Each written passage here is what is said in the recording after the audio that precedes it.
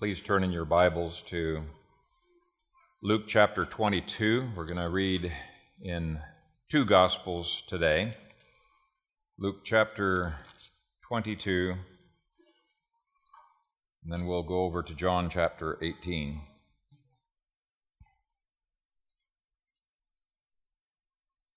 Beginning to read at verse 47.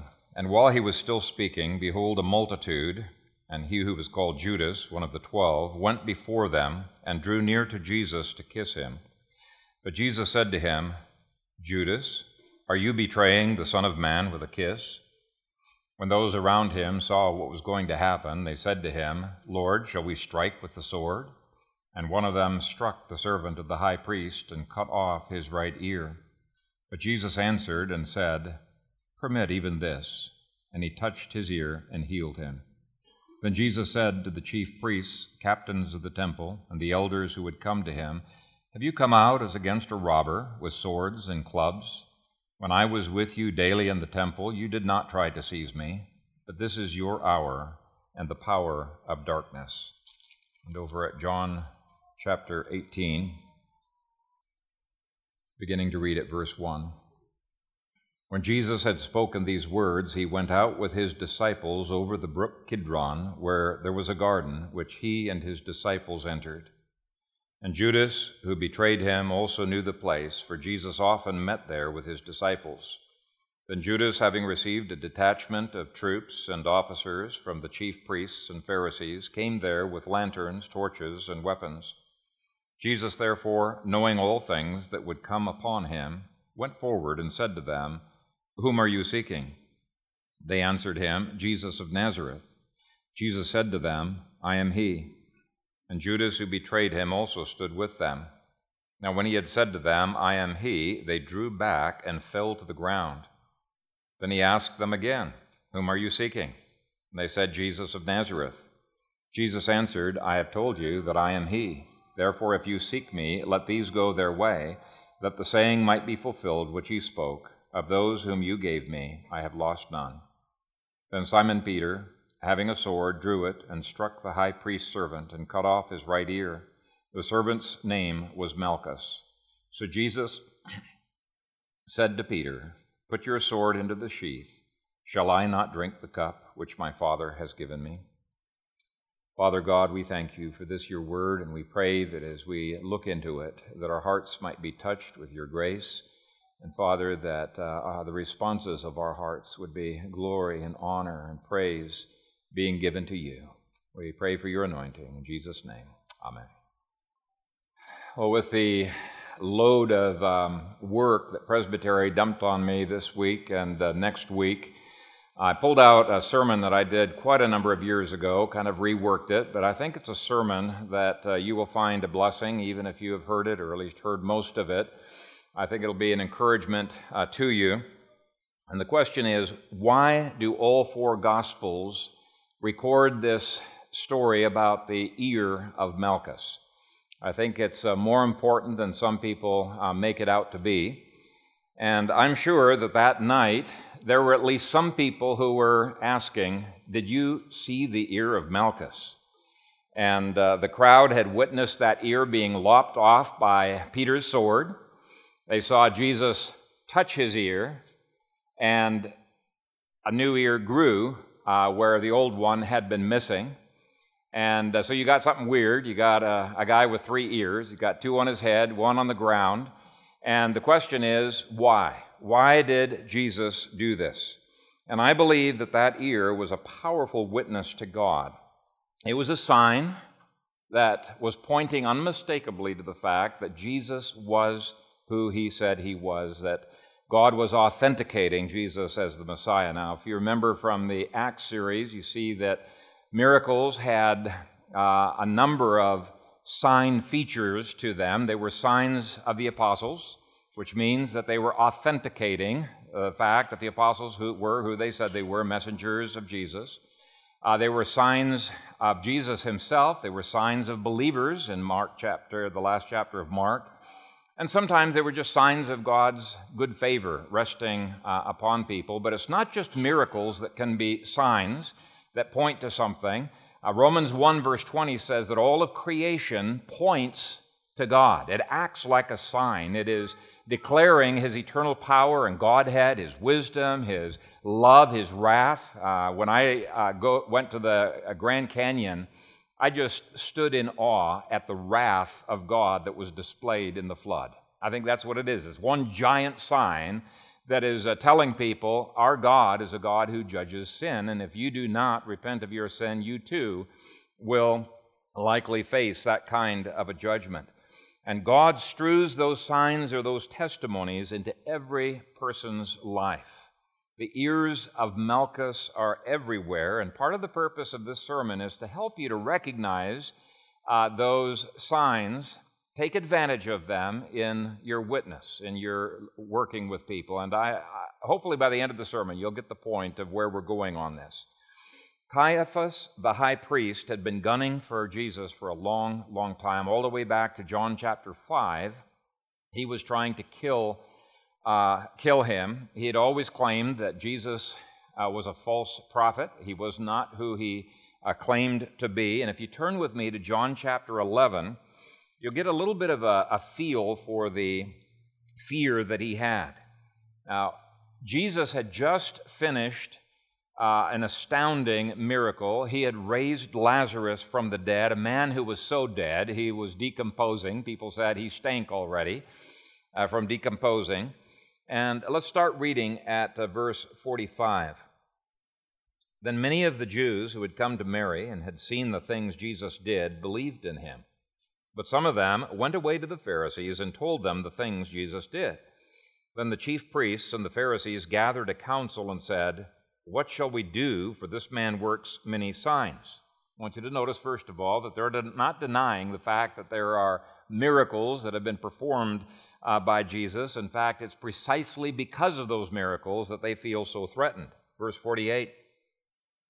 If we let him alone like this, everyone will believe in him, and the Romans will come and take away both our place and nation.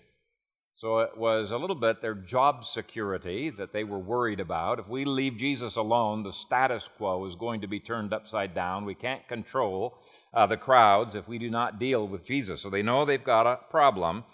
But Caiaphas is fairly confident he knows how to deal with it. Verse 49. And one of them, Caiaphas, being high priest that year, said to them, "You know nothing at all, nor do you consider that it is expedient for us that one man should die for the people, and not that the whole nation should perish." Now this he did not say on his own authority, but being high priest that year, he prophesied that Jesus would die for the nation, and not for that nation only, but also that he would gather together in one the children of God who were scattered abroad. Without even realizing it, God was speaking through him. Just like God could take a donkey and speak to Balaam, God can take an unbeliever like this Caiaphas and speak prophetically through him, which again shows God is totally in control of what's going on. Verse 53.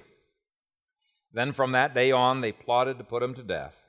Therefore Jesus no longer walked openly among the Jews, but went from there into the country near the wilderness to a city called Ephraim, and there remained with his disciples. And the Passover of the Jews was near, and many went from the country up to Jerusalem before the Passover to purify themselves. Then they sought Jesus and spoke among themselves as they stood in the temple. "What do you think, that he will not come to the feast?"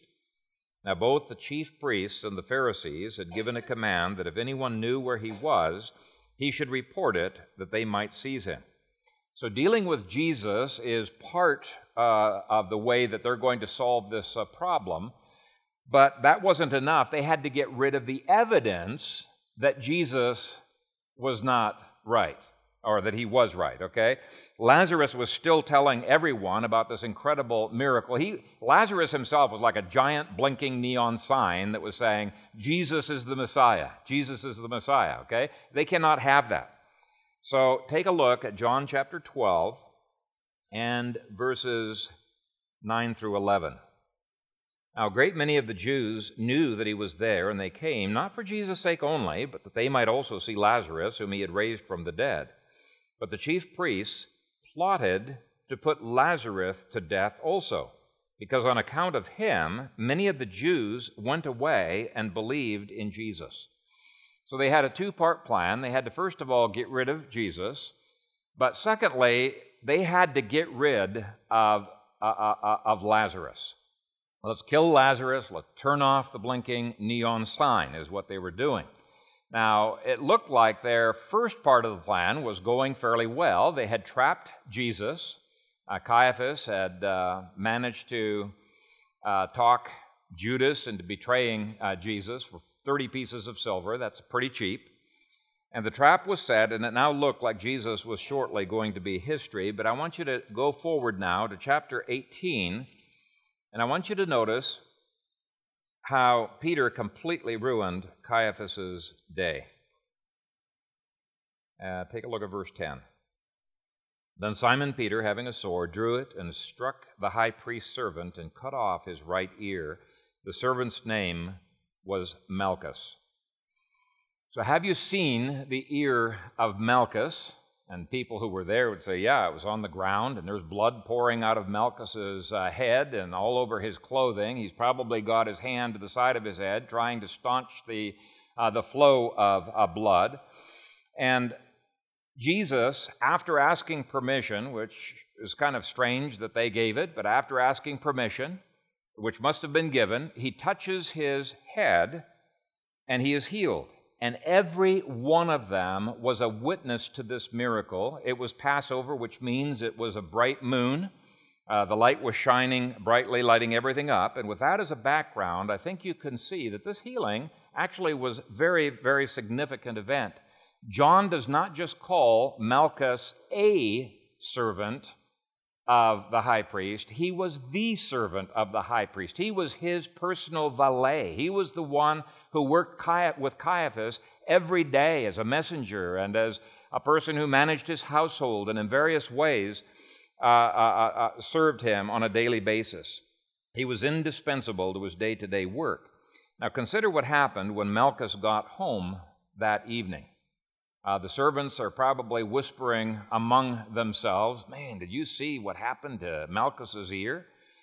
And that was going to be a question that would haunt Caiaphas for the rest of his life, perhaps drive him crazy. And I think it was the first thing that they were probably talking about. I just imagine as he's coming home that Caiaphas asks them, okay, did you accomplish the task? Yes, Jesus was arrested. He's in the prison waiting your judgment. And he says, did everything go all right? And they said, oh, yeah, everything went all right. We had a little bit of trouble, but it's all okay now. And he says, what do you mean it's all okay? I see blood all over Malchus's garments. What went on? And they're kind of nervously looking at each other. And he says, well, one of the disciples of Jesus cut my ear off. He said, what are you talking about? You got both ears. You're lying to me. And the servants say, no, he's not lying. We watched him get his ear cut off, and then Jesus touched his ear, and it got healed. And so this is something that is just flabbergasting them, and servants are probably wondering if they really should have arrested Jesus. Maybe even Caiaphas might have wondered if this was a good idea.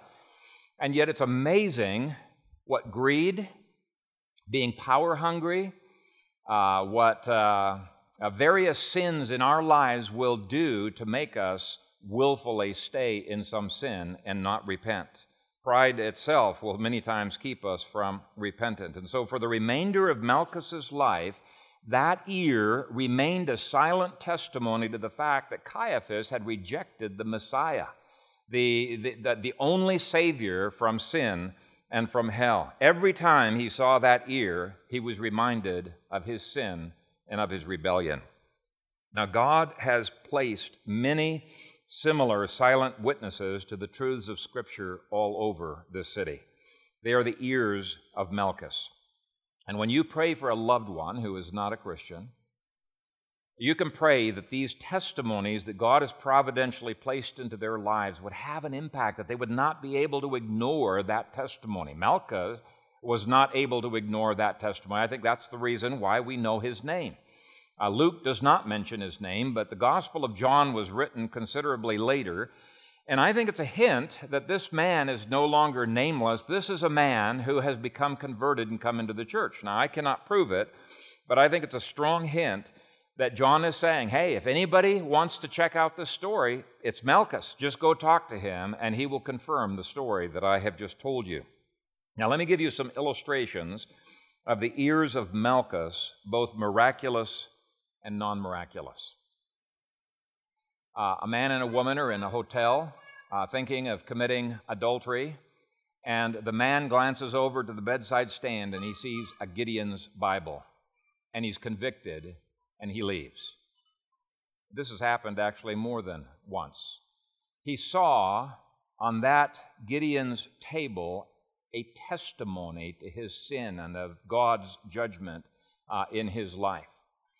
And when you are driving around the city or you're prayer walking and you happen to walk past hotels, you can be praying, Lord, I know that this hotel has Gideon's Bibles, and I pray that you would spare Christians from falling into sin, or that you would lead unbelievers to a saving knowledge of you through that silent testimony. Or consider the atheistic professor at UNO who could care less, at least so far, about Jesus and his claims upon his life, and yet he cannot get away from Jesus because he teaches Western English literature.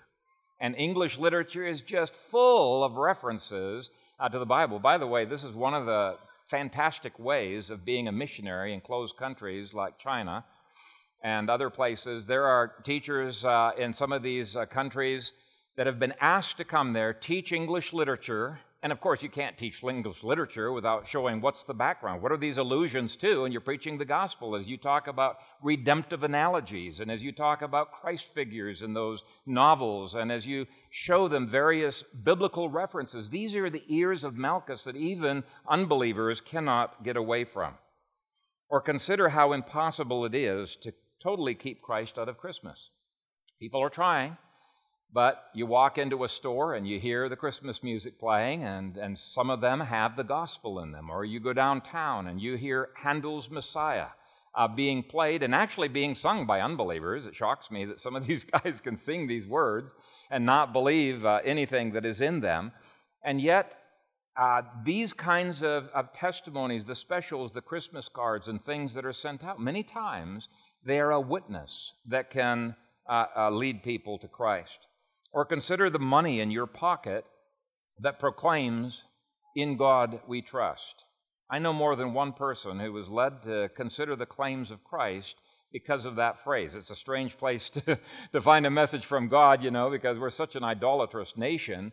And yet they have begun to consider, why is that phrase on there? And to begin to study. You yourself may be a Malchus to your neighbors as they consider your life, and as they say, well, he claims to be a Christian, let's see if his life is any different than the life of the others that are around us. And as your life reflects the grace of the Lord Jesus Christ, you become a silent testimony to God's claim upon them, because they can see the reality of the Holy Spirit within you. So even though some people will never come into church and hear the message can go out there, and we can pray, Lord, take these silent testimonies to you and bring conviction into people's lives. It may be a drive through a cemetery, reading the tombstones. Certainly God has written the law, His law, upon every human heart, and we've already seen that the whole creation is a sign. It's speaking about God's power and purpose, His love and His wrath, His holiness and His mercy. People cannot get away from these silent testimonies that God has put in place. And we can bank on that knowledge when we are praying for people or when we are witnessing to people. We don't really have to actually convince them that God exists. Apologetics is a part of that process, but they already know God exists. Romans 1 says that they know He exists. It says that they're trying to suppress that knowledge.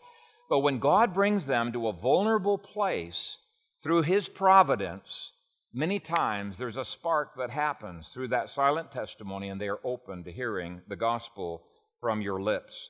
They may deny that there are any absolutes. But let me tell you something. When their daughter gets raped or they get robbed, all of a sudden they have moral outrage despite the fact that they are fighting against the only basis for any moral outrage. Okay, it's utterly inconsistent for them to do that, just as it is inconsistent for Malchus to allow the one whom he is going to be putting to death to heal him. I mean, what's with that? Yes, please do heal me. It is inconsistent for these people to be morally outraged when they are fighting against the very God who is the basis for all moral absolutes. Now, we can sympathize with them. We can say, of course, you should be morally outraged because it is a law of God that is being violated. But to be consistent with your moral outrage, you really need to believe in God. You really need to have a consistency in your worldview. God has written the law in your heart. You cannot get away from it. But again, these are all points by which we can draw people to the Lord. And Francis Schaeffer did this with the philosopher Cage, who believed in total, random, meaningless chance. He was not only a philosopher, but a musician, if you can call his music. Some of his music, he would just arbitrarily, randomly put notes together, and it sounded like cacophony. It sounded awful. But he was not consistent in his life because he was a mushroom collector, and he would eat those mushrooms that he collected. And he knew that when it came to mushrooms, there was no such thing as chance. Poisonous mushrooms were always poisonous, and edible mushrooms were never poisonous, and he ate them. And Francis Schaeffer was able to show, look, when you're eating mushrooms, you have to borrow from the Christian worldview. You would not be able to survive if you lived consistently with your worldview of chance. It's just like Malchus, who was borrowing a healing from Christ while arresting Christ. And people live in these tensions, these inconsistencies. And apologetics, which I encourage you to study, Greg Bahnsen and some of these other books, takes advantage of these vulnerabilities and helps people to see more clearly the claims of Christ upon their lives. So that's point number one. Be aware of the ears of Malchus, which are everywhere, and get used to using them when you're witnessing to a Malchus. Now, in the remaining points, I would like to show 6 ways in which this miracle was also a testimony to the nature of Christ's mercy and why it was that he came to earth. Point 2, Jesus healed an enemy. Right? Malchus was among those who had come to arrest him. He was one of the ones that Satan was moving to murder Jesus. In Luke 22, Christ points out their unfairness. He said to them, "Have you come out against a robber with swords and clubs? When I was with you daily in the temple, you did not try to seize me. But this is your hour and the power of darkness." This is your hour and the power of darkness. Malchus was one of the ones who owned that hour of darkness, one of the minions of darkness, and yet Christ's mercy reached out to him. That's the remarkable thing.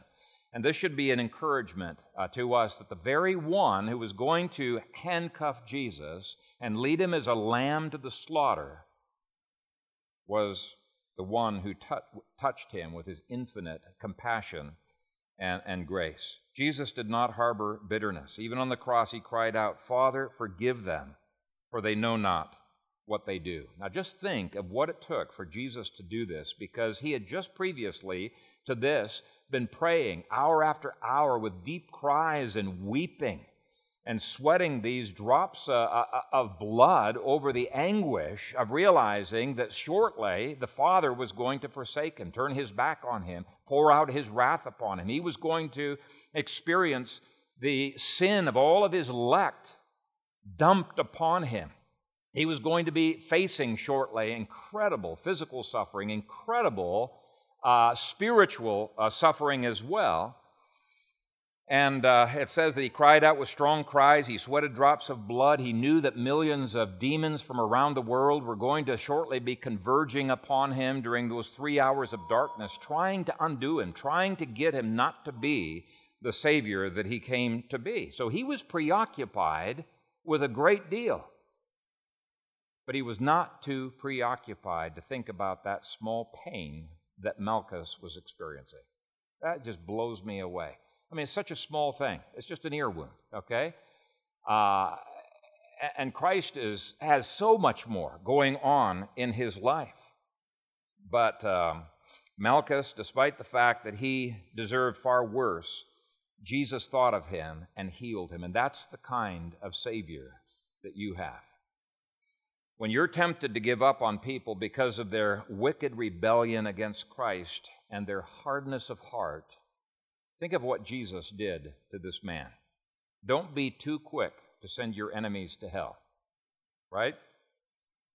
When you're tempted to treat someone who has hurt you harshly, think of how Christ returned good for the evil that was given to him. On the other hand, if you think you are too evil to become a Christian, or you're a Christian who has sinned too greatly to be forgiven, think about what Christ did with this man. For many years, I had a hard time believing that I could be saved, thinking I had committed the unpardonable sin. I struggled and struggled with that, but the Lord finally showed me that my main problem was not that I thought that it was a bad sin that I'd committed, but my problem was I didn't realize how bad I really was. I had the mistaken notion you've got to be good enough to be forgiven. Okay? Anybody who struggles with forgiveness does not yet know the depths of his depravity. He needs far greater preaching of the law before he's going to appreciate the gospel. And I think this story here is something that can really, really help us. All of us are utterly at the disposal of God's wrath or his mercy. And Christ's forgiveness is not based upon how good we are, but upon how good Jesus is. His faithfulness, his grace. Apart from Christ, we are all enemies of God who crucify to ourselves the Son of God afresh and make and openly despise him with our sins. That's exactly what the Scripture says. But Christ came to call sinners to repentance, not the righteous. If you think you're righteous, you don't need Jesus. Actually, you need Jesus to show you that you're righteous and you're a sinner in the first place, right? But he came to call sinners to repentance, and for that we can thank and praise and adore him. Ephesians says that all of us were enemies at some point in our lives. It may have been just at conception. At some point, we were enemies, all of us. So never give up on the enemies of the cross in this nation, and never underestimate the power of God's grace to change them and his willingness to save even the worst of sinners. He came to turn enemies into friends. Third, he healed a slave. When verse 10 says that Peter struck the high priest's servant, the word for servant is literally a bond slave. And yet, even a slave was important to Jesus. Even the slave of his mortal enemy was important to Jesus. There is no one who was so insignificant that Jesus will overlook him. He came to call the base things of this world and the things which are despised. And I've had people think that they are despised. And I said, yeah, all of us really should have that perspective that we are the despised things of this world. But they think, I'm worthless. I can't do anything. And why would God love me anyway? Well, think of that slave. Was a slave significant in the ancient world? Not that significant. It could accomplish something, and granted, this was a pretty important slave because he was the personal valet of Caiaphas, but apart from his relationship to Caiaphas, he really didn't amount to much of anything. And the Scripture says, apart from our relationship to the Lord Jesus Christ, we don't have a lot of significance. So many people try hard to gain a sense of significance by looking at how you've got good in you. You've got this. You've got the other thing. No, that self-esteem movement is going to let you down. It is Christ esteem, not self-esteem, that is going to lift you up and to encourage you. We have esteem because of Christ. And once Malchus was saved, he became a man with a name in the Scripture, and even previous to this, a man who was important enough for Jesus to heal his ear. How significant do you think the thieves on the cross were? In the ancient world, probably not too significant, but to Jesus, one thief became so significant that he promised, "Today you will be with me in paradise." To me, he just blow me away. Because all of us are slaves. Slaves to Satan is what Christ said, apart from his grace. Slaves to Satan, to our flesh, and to the world system, and there is no escape from slavery apart from Jesus. He came to heal slaves. He came to free slaves from their misery. And if you're a slave to pornography, or to alcohol, or to pride, or to any other sin, you can rest assured that Christ cares about slaves, and he can provide for you. Fourth, Jesus healed an ear. Jesus didn't say, "Oh, it's just an ear. I've got more important things to think about today." No, he does not ignore small wounds. Matthew 18, verse 17, says that the reason he was willing to heal people was because on the cross, quote, "He himself took our infirmities and bore our sicknesses." That's Matthew 18, verse 17. Is there healing? Is there healing in the atonement? Some Reformed people, as an overreaction against hyper-Pentecostalism, says, no, there's no healing in the atonement. Let me tell you something. You could not be resurrected on the final day if there was no healing in the atonement. Of course there's healing in the atonement.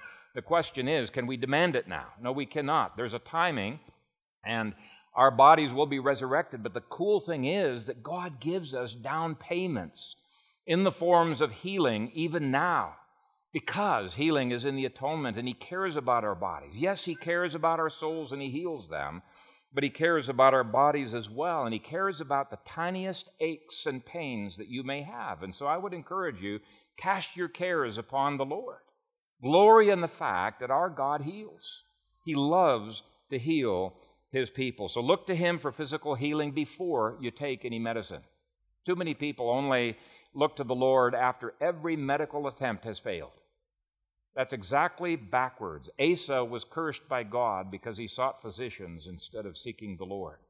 So seek for healing from the Lord before you take medicine. Seek for healing from the Lord while you take medicine, and glory in the Lord if that medicine helps you. My father-in-law was a medical doctor, and I probably won't remember exactly how his sign went, but on the sign it says, "I treat, God heals."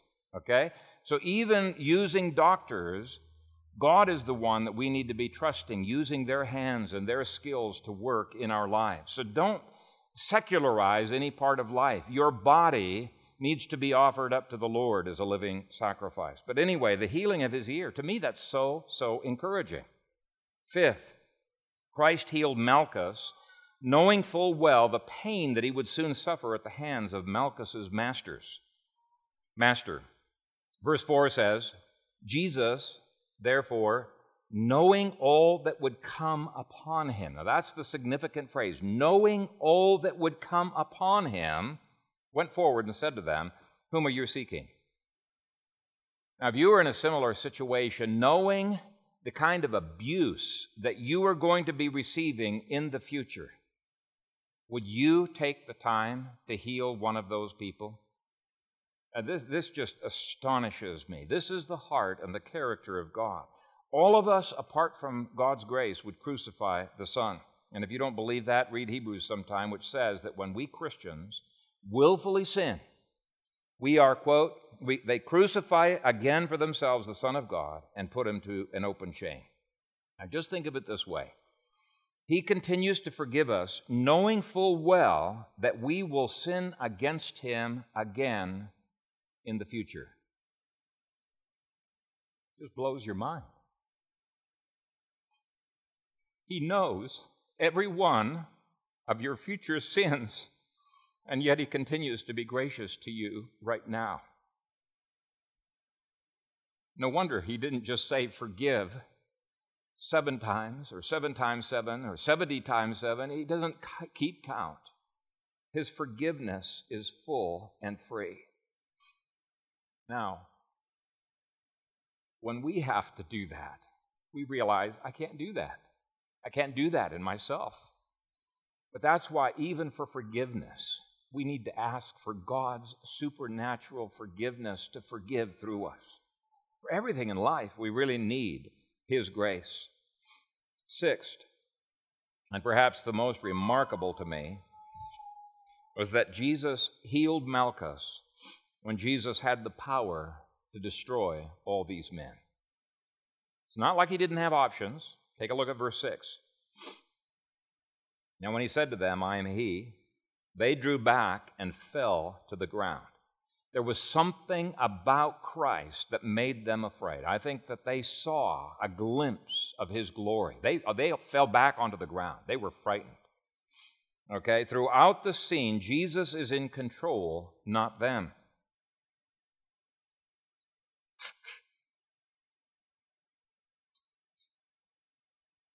When Peter drew his sword, Matthew records these words from Christ to Peter. Do you think that I cannot now pray to my Father, and He will provide me with more than 12 legions of angels? Christ could have called 12 legions of angels to wipe these men out, and He did not. He could have destroyed them Himself. He was the Son of God, but He did not. And to me, this speaks of the unbelievable self-control that He experienced holding those 12 legions back. And I'm sure those legions of angels, they got swords in their hands, and they're just itching to wipe these guys out. Just give us the word, Lord. We'll clean this whole mess out, the whole nasty, dark mess of people. They would have loved to have defended their Lord, but He holds them back. You know, we have a world filled with men with as much evil in their hearts as Marcus and this crowd, and the fact that He does not wipe them out is not a sign of His lack of power, but a sign of His patience. When we pray for our city, we are going to the one who had that patience back then. And rather than getting frustrated at God's patience with America, we should praise Him. It is the same patience that means you and I are still alive today, because I guarantee you every one of us deserves to be taken out. Every one of us. And then finally, Jesus healed a man during the great hour of darkness that had come upon the world. Luke 22, verse 53 says, but this is your hour and the power of darkness. Now, if Jesus could heal during the world's worst hours of darkness, if He could forgive and save the thief on the cross, who had just moments before been ridiculing Him, just like the other one did, mocking Him, blaspheming Him, if He could take the time to care about His mother and provide for His mother when He's going through such anguish, that's during the darkest hour of this world, I think you can trust Him to provide for you and care for you and love you through the dark hours that you are facing as well. This healing of Malchus, to me, shows how selfless Christ's love was. And it also shows to me that it really doesn't matter how dark the world is. Christ is the light of the world. He can handle the darkness. It doesn't matter what conspiracies may be happening in America. Jesus was handling the conspiracy that happened back then. He continues to handle the conspiracies that we face today. It doesn't matter how resistant to the gospel people may be and how far from the witness of the gospel they may be. Christ knows how to bring a silent but powerful witness of an ear of Malchus. Praise God that He is not without witness, and trust Him for that fact as you go out as ambassadors in this coming week. Amen. Father, we thank You for Your word.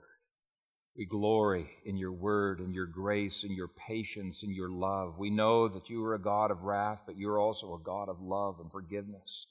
And we come to You, asking You to forgive us for those times where we have doubted You, where we have doubted Your grace, Your willingness to forgive us, and asking You to forgive us for those times where we have not reflected that.